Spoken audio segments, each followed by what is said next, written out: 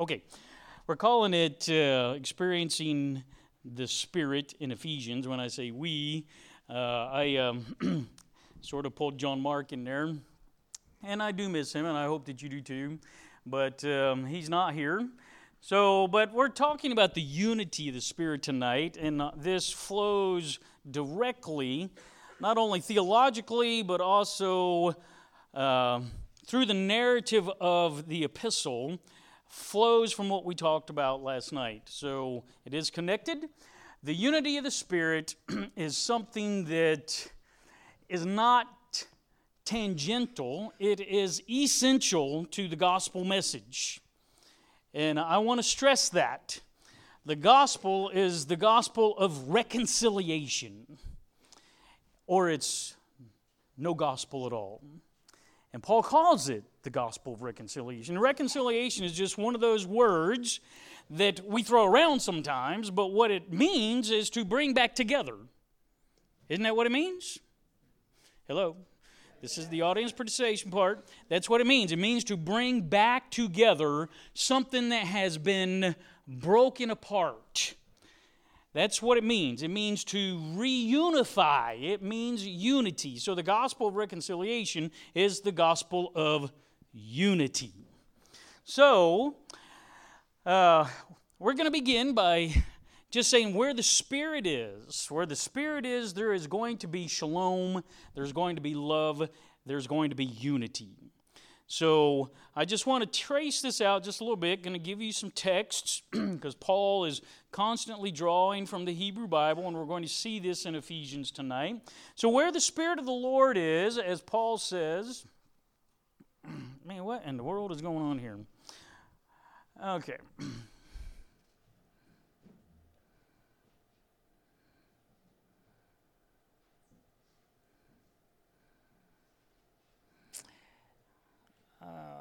Hold on a second.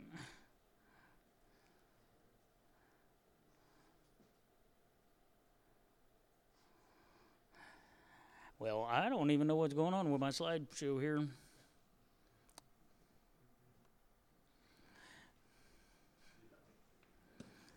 Hey, this is Dana. She's going to fix it for me.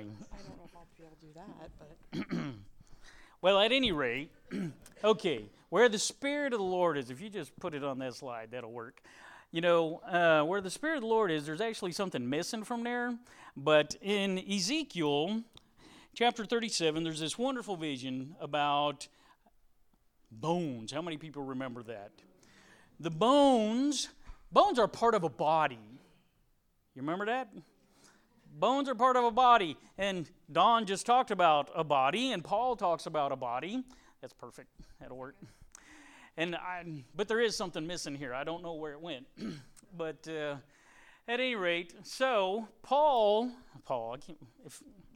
Ezekiel's not Paul.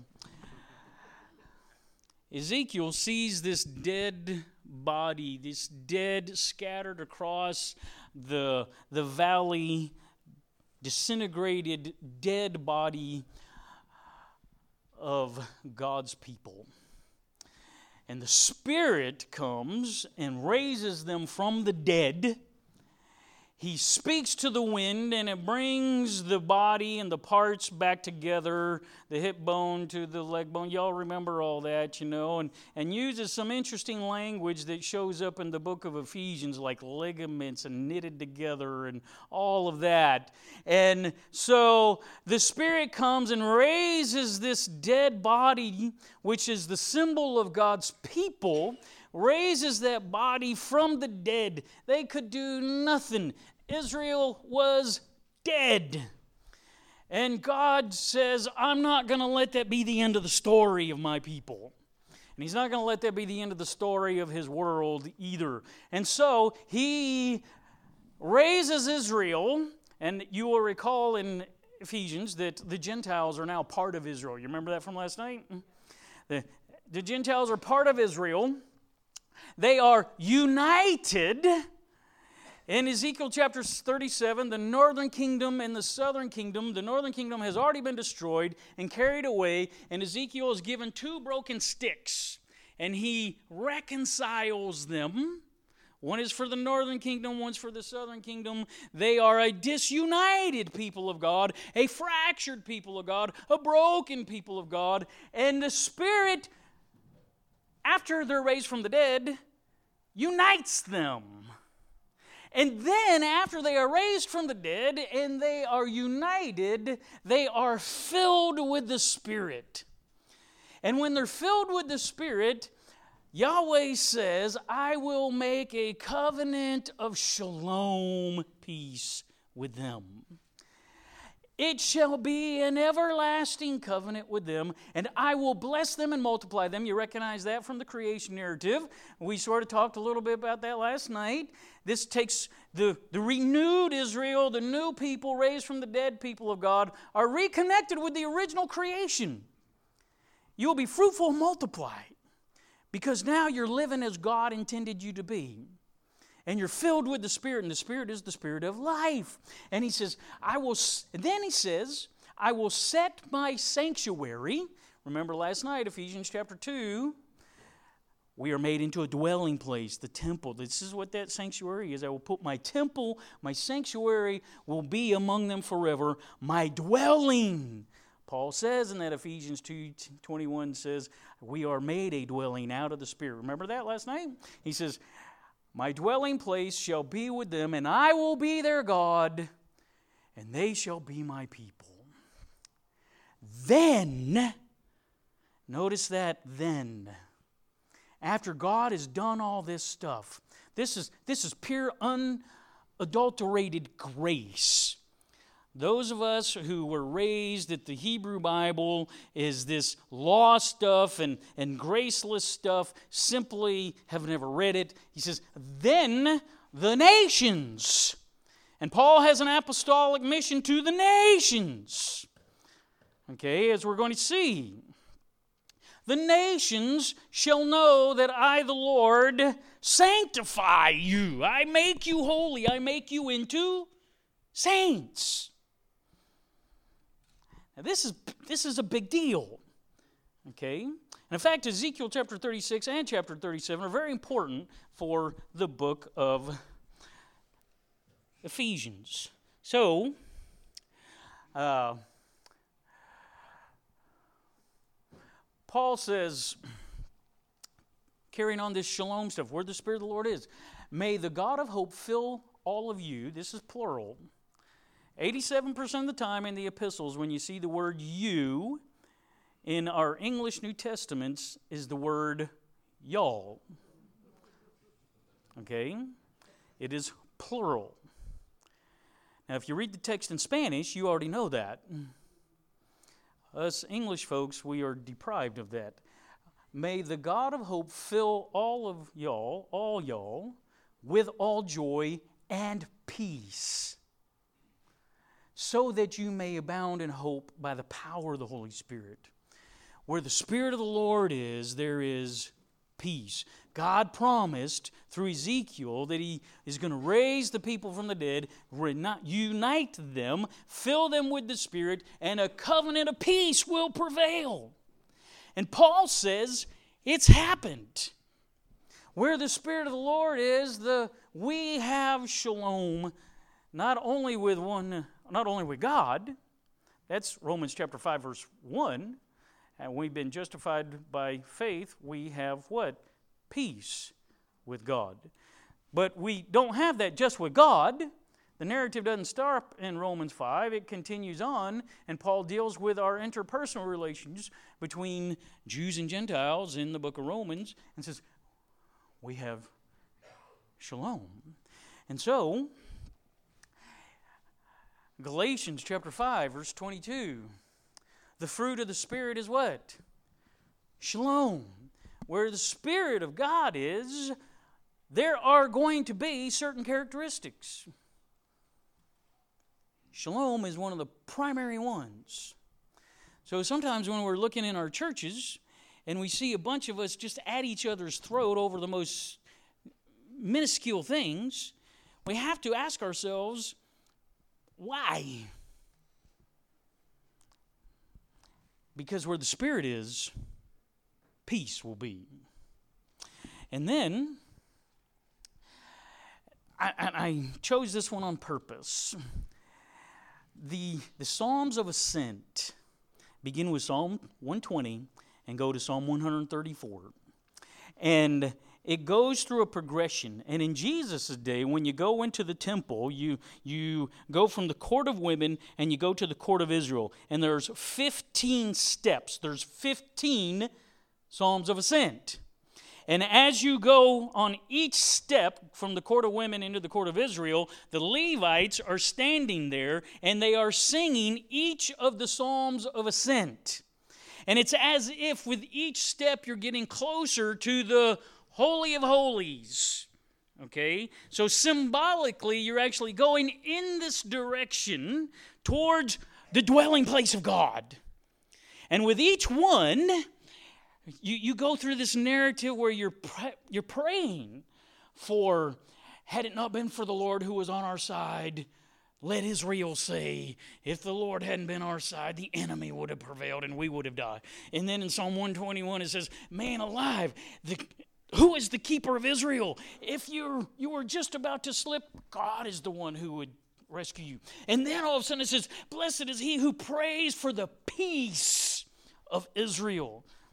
And then through 5 times going through the Psalms of Ascent, you have this stuff about peace. And on the second to the last step, Psalm 133, it says how blessed it is that God's people dwell together in what?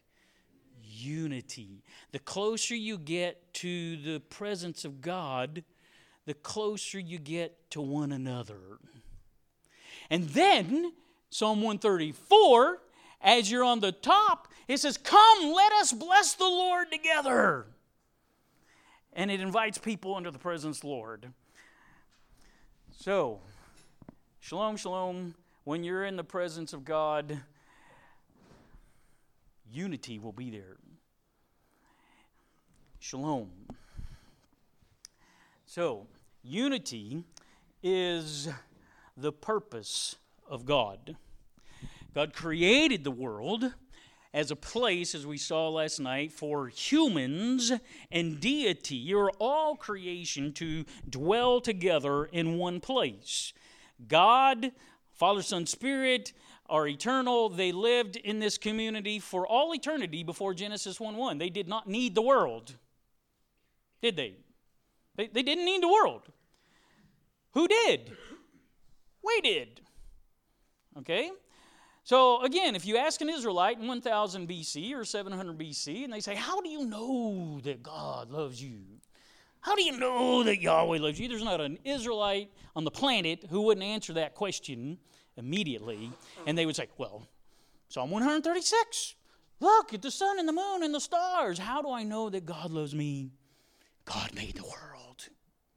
And then they would go over to Psalm 33, verses 4 and 5, where it says that the creation of the world is an act of hesed, steadfast love.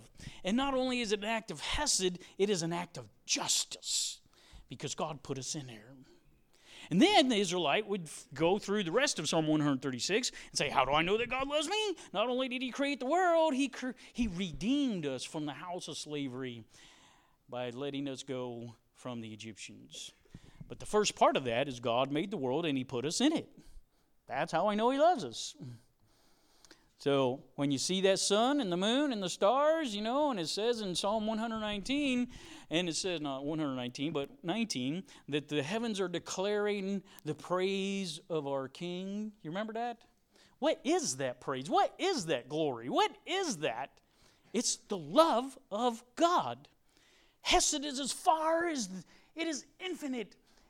Psalm 103, it says, as high as the sky, the heavens above us, is what it says. Wow. So, Ephesians comes along after we have messed the world up. We got kicked out of God's presence, out of that original temple. Jesus came, as we saw last night. Ephesians chapter 1, verse 10. His purpose was to gather together all things in Christ Jesus, who's the King, to make them one. We split the world apart. God sent Christ to bring creation back together. Now, what do we call that? Reconciliation. Heaven and earth are now one. The temple has been brought back together. That's Ephesians chapter 1, verse 10. And when we go to the next phase, and we talked about this a little bit last night, if heaven and earth have been brought together through the blood of Jesus, that cultic act of worship that we talked about last night, then Ephesians 2 tells us that humanity, the people who live within that temple, are reconciled. They are brought together. They are made one. He says in Ephesians chapter 2, verse 13, that humans and humans, in the first one, heaven and earth are reconciled through the King. Humans and humans, Gentiles and Jews, those who are far away, those who are near, have been brought near through the blood of Jesus. And his purpose, and he uses that same phrase again, his purpose was to create one new humanity out of the two. It's as if God is making the world all over again. God has already made a humanity, but humanity messed up the temple. But now God has recreated heaven and earth in Christ and brought them together, and as a result, we have a new humanity. The hostility that is this racial, ethnic, sexist, all kinds of ways of treating one another that are totally unhealthy and evil. And they shatter God's shalom. Christ brings them together. And remember that covenant of shalom from Ezekiel chapter 37. Now, Paul actually refers to Isaiah 52, but he uses that word 4 times here. Jesus came and he preached peace to you who were far away. He came and he preached peace to those of us who are near. He abolished the wall of the hostility. He put it to death between us, thus proclaiming peace. Jesus is our peace, he says. 4 times he tells us shalom has come. And the shalom in Ephesians chapter 2 is between humans. Chapter 1, if we want to think about it this way, Ephesians chapter 1 deals with Genesis chapter 3, verses 1 through 14. This separation between God and humans that has been vandalized by our sin. God has sent the new man, Jesus Christ, into the world, and he has reunited that. He's healed the breach between us and him. And then Genesis chapter 3, again, starting around verse 14 and go all the way to chapter 11, is just this one sad, sordid tale of how humans can't stand one another. Cain and Abel, y'all ever heard of that? Lamech, you ever heard of that? And then on and on, the blood of the ground is just crying out. And every human's very thought is just nothing but violence. Violence towards who? One another. That sounds like today, doesn't it? And so, in Ephesians chapter 2, we have the healing of the world from Genesis 3 through 11. That's the whole human history right there. So, unity is vertically, unity through the blood of Jesus is horizontally proclaimed. And then finally, in the last chapter, second to the last chapter of Ephesians,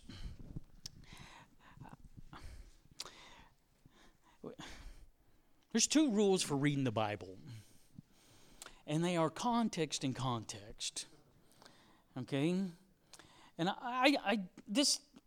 I'm a Campbellite. Okay, I insist on this. We sometimes make the Bible say whatever we want it to say to support our sectarian position, sometimes our sexist position. One of the most abused passages in the Bible is Ephesians chapter 5 when it talks about husbands and wives. But you go through there, and you're reading it, and all of a sudden, Paul just simply says, I'm not even talking about husbands and wives. I'm talking about relationships in the church. Doesn't he say that? He says that point blank. What happened in Ephesians chapter 5 is that you have oneness.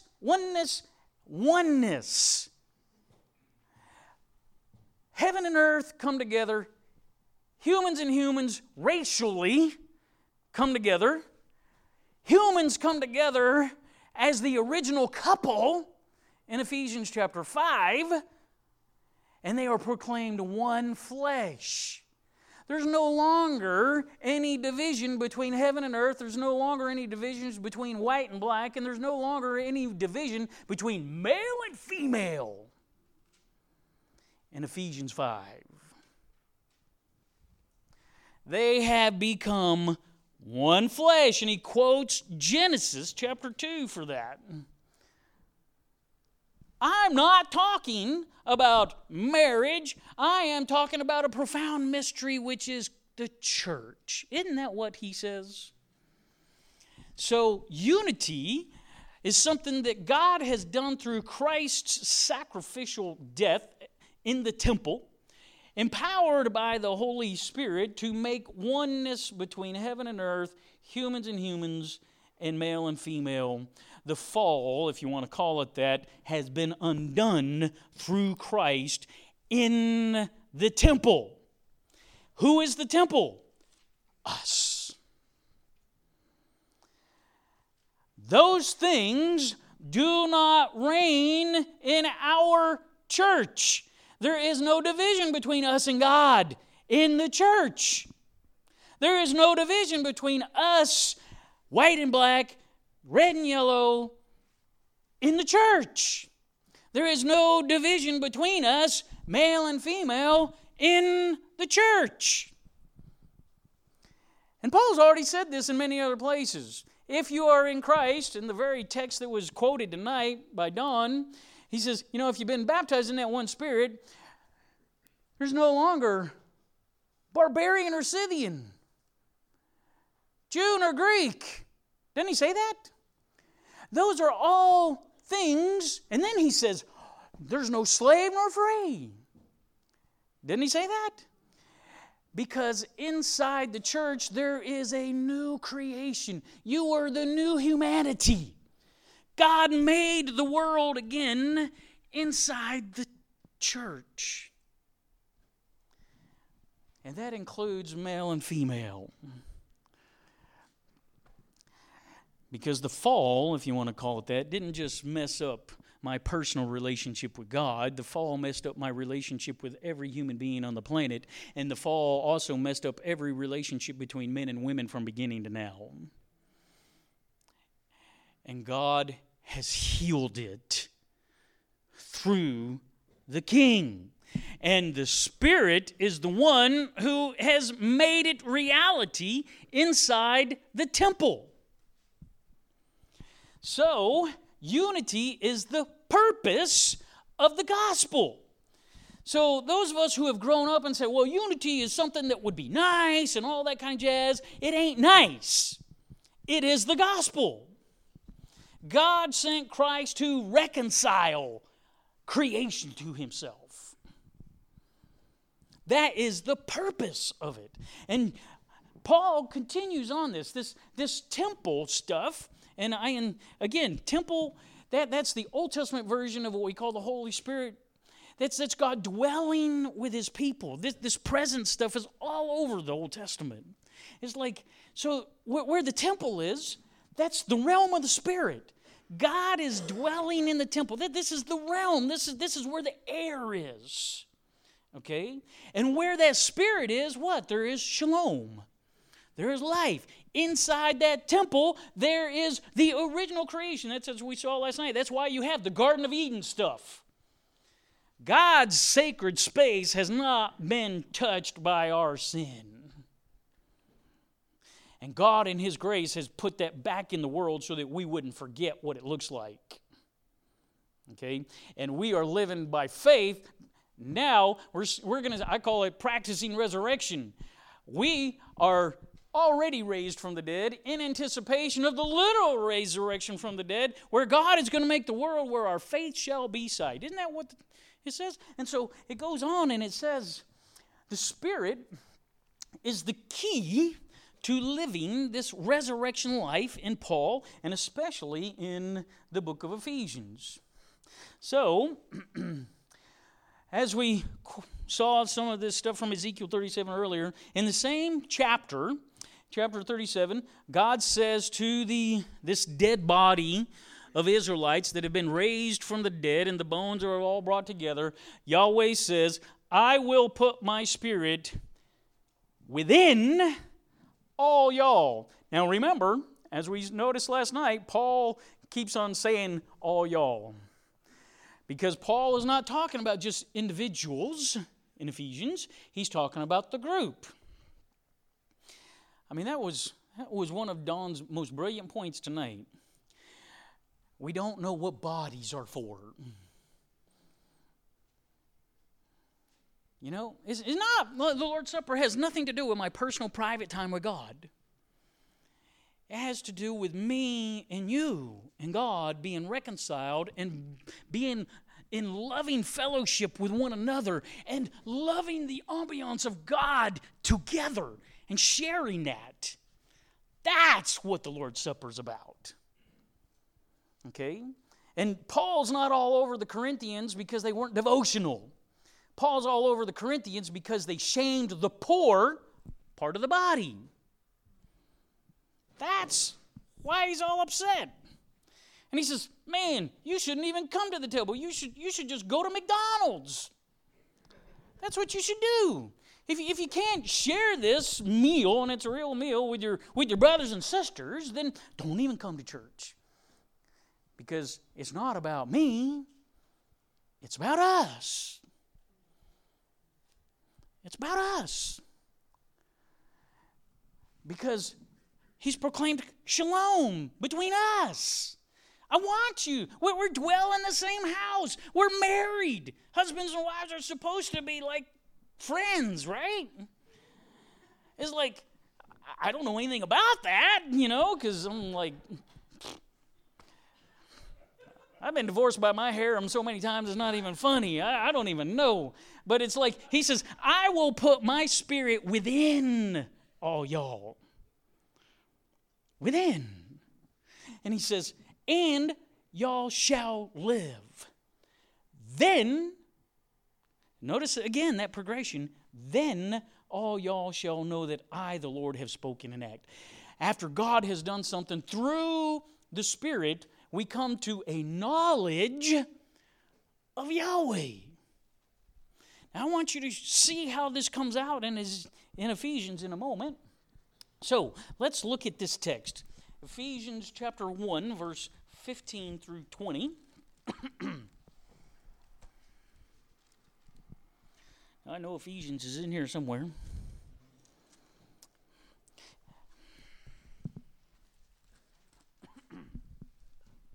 All right, Paul has already referenced the Spirit of promise in verse 13. So I'm going to pick up with verse 15.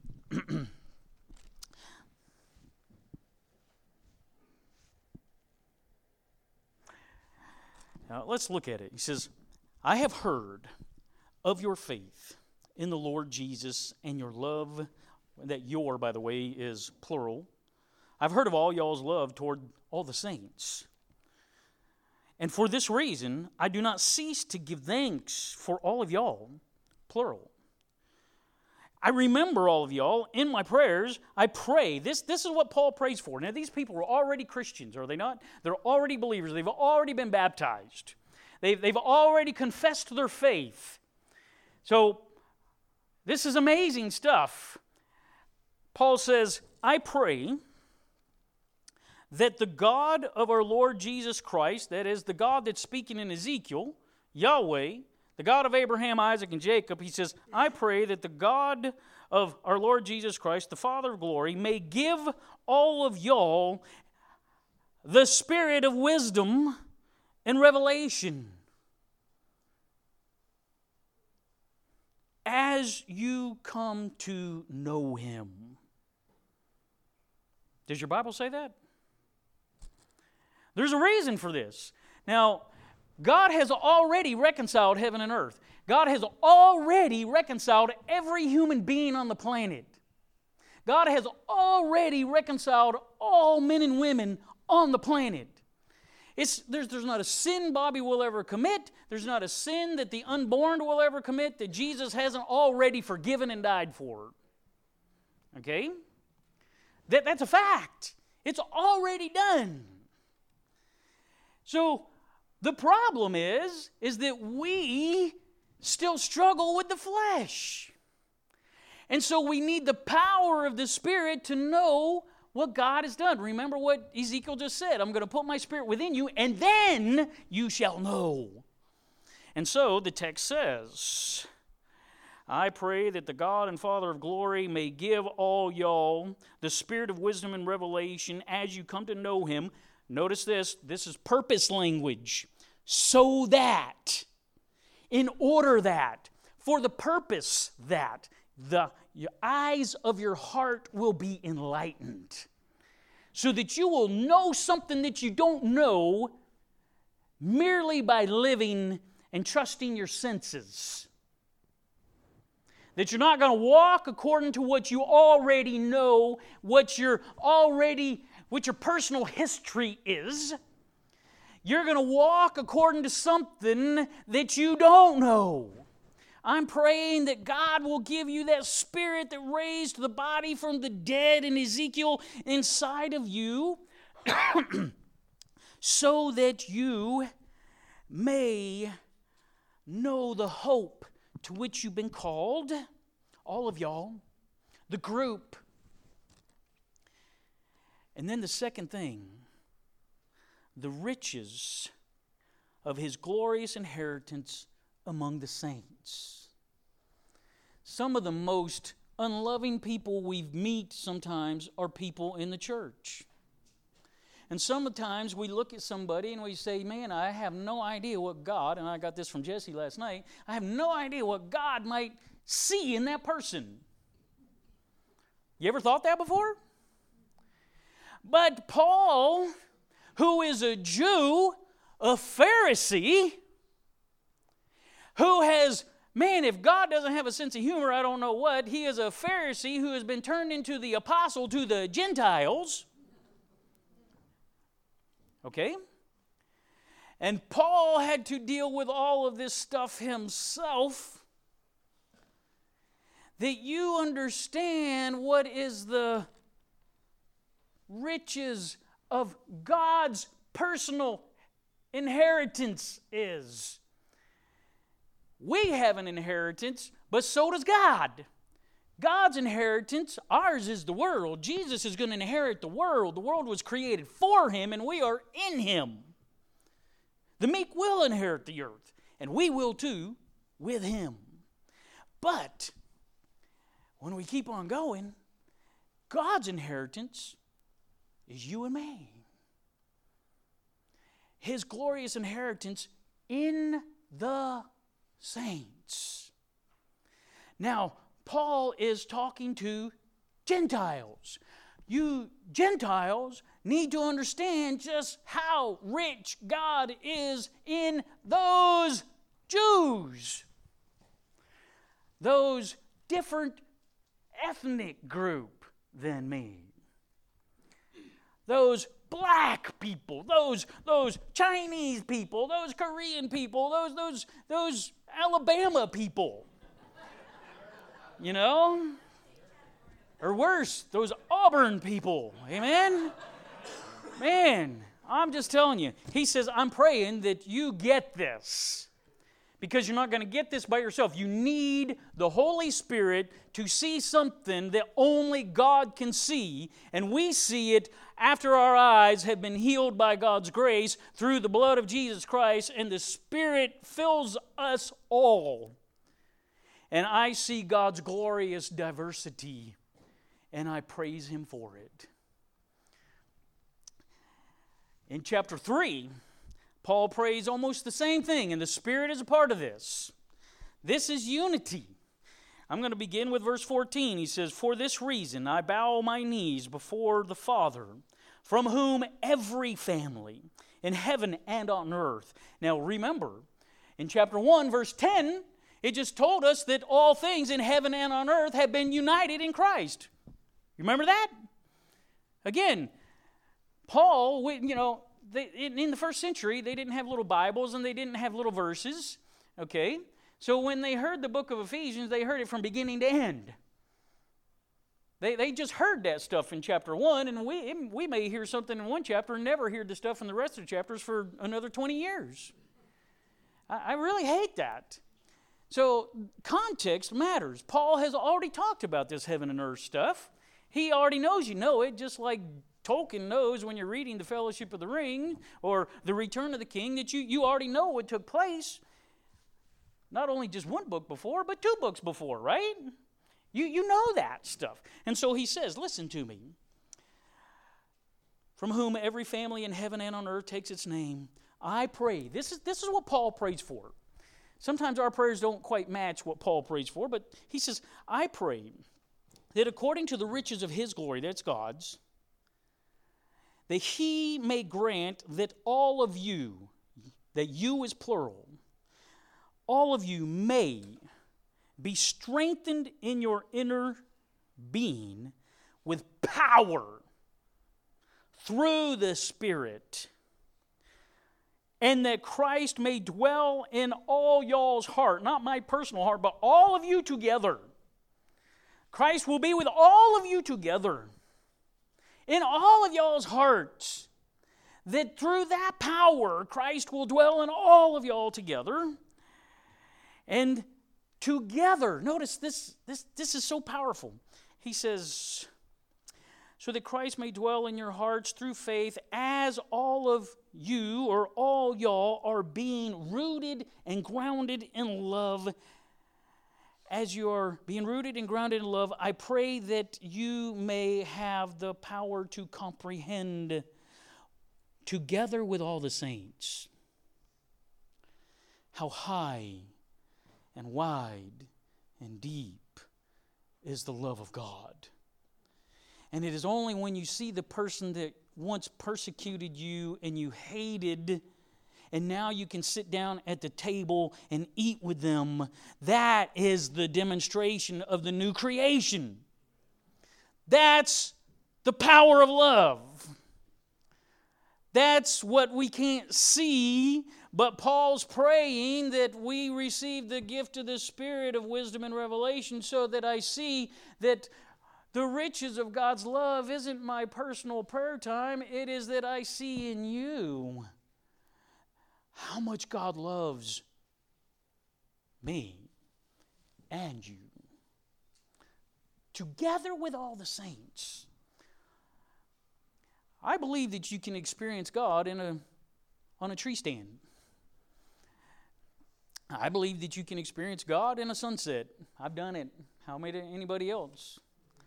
I believe that you can do that. I believe that you can go out on these beautiful beaches and look at the ocean. And for me, it's going out on Harley rides or looking at the stars at night. I find that to be just such an amazing moment. And I think we need to embrace those. But the Bible, almost from beginning to end, and Paul says it explicitly here, the greatest moments in your life is when you understand God's love together with other people, because we are in the temple together. When we're in the temple where the Spirit is, we understand shalom. We know how high God's love is because it encompasses those Jews. We know how wide God's love is because it encompasses us Gentiles. We know how deep God's love is because it pulls in those rich and poor and slaves and frees and all of us, and it brings down the barriers of hostility between us. That's the Spirit creating unity, because we are one new human race in the temple of God. Isn't that kind of cool? Unity is a fact. It just is a fact. Okay? We don't need to argue about this. We don't need to discuss this. And I have had friends, some people get on my Facebook, and some people say, well, I know you ever talk to that person. It's like, well, because that person is my brother. That person is my sister. They may not know that. But that's not my fault. My job is to try to be that my eyes have been enlightened. And I'm going to act that way as much as I possibly can.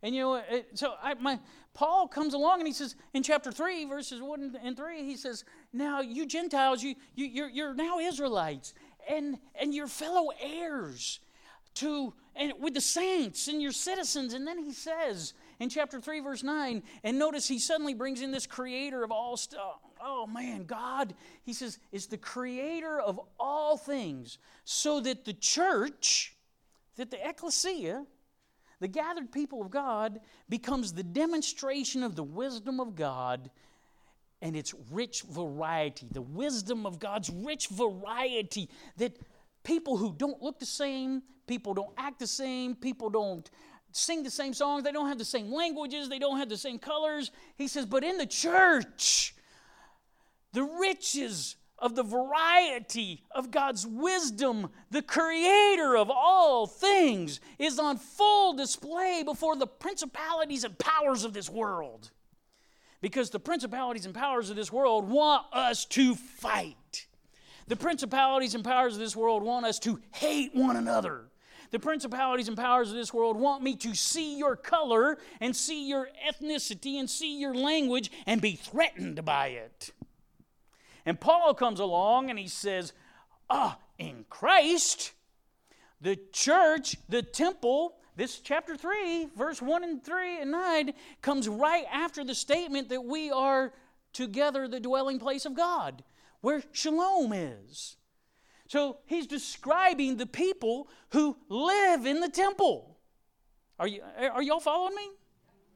He says, and now the people who live in the temple are the very people that God has created from the very beginning. And man alive, there's a bunch of us that don't look the same. But not just us. Look at the birds and the butterflies and everything else. God, the creator of all things, he's got some serious wisdom, doesn't he? And it is the place where the variety, the manifold wisdom of God is demonstrated by the diversity that is held together in unity through the power of the Spirit in the church. So what was the mystery was that Gentiles could be Israelites without becoming ethnic Israelites. That is, they didn't have to be circumcised. That was a mystery. That was something the Holy Spirit revealed to the apostles and prophets, Paul says. We already looked at that last night. And he says, the mystery has been revealed that now they can be unified. But being unified does not mean that they are uniform. That's why we have male and female. God's Spirit in or among us to recognize the glory of God's wisdom in creating everything to the praise of our Creator. This is the role of the Spirit in creating unity. And it is so powerful. I grew up thinking that every one of us inside the church were supposed to think exactly the same thing, look exactly the same way. That, I'm not trying to hurt anybody's feelings here tonight, that is just flat unbiblical. It's not only unbiblical, it's anti-biblical. The message of the gospel is that the diverse wisdom of God is on display inside the unified people of God. To proclaim to the principalities and powers, you can't rip us apart. Because where the Spirit of the Lord is, there is what? Peace.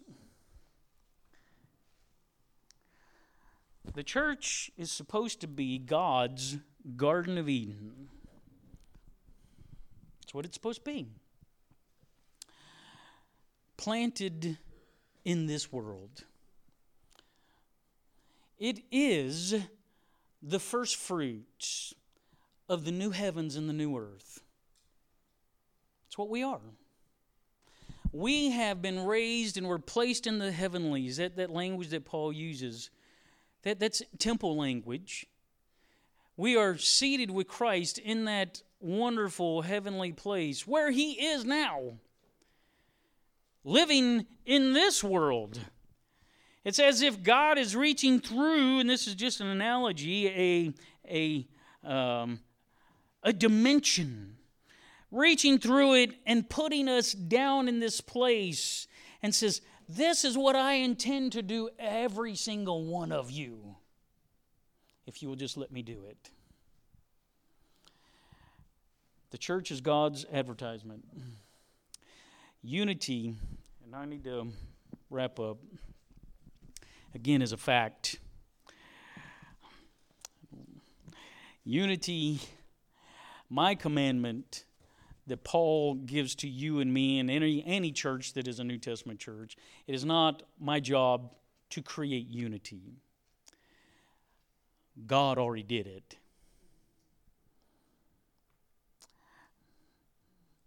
God did it. The power of the Spirit, my job is to surrender to that so that we do not vandalize God's temple the way Adam and Eve did. And we vandalize God's temple through division. My command that's given to me and all of us is to make every effort to maintain, not to create, to maintain the unity the Holy Spirit has created. That's what the unity of the Spirit means. It is the unity the Spirit created. When He, chapter 2, verse 21, built us together, just like those bones in Ezekiel 37.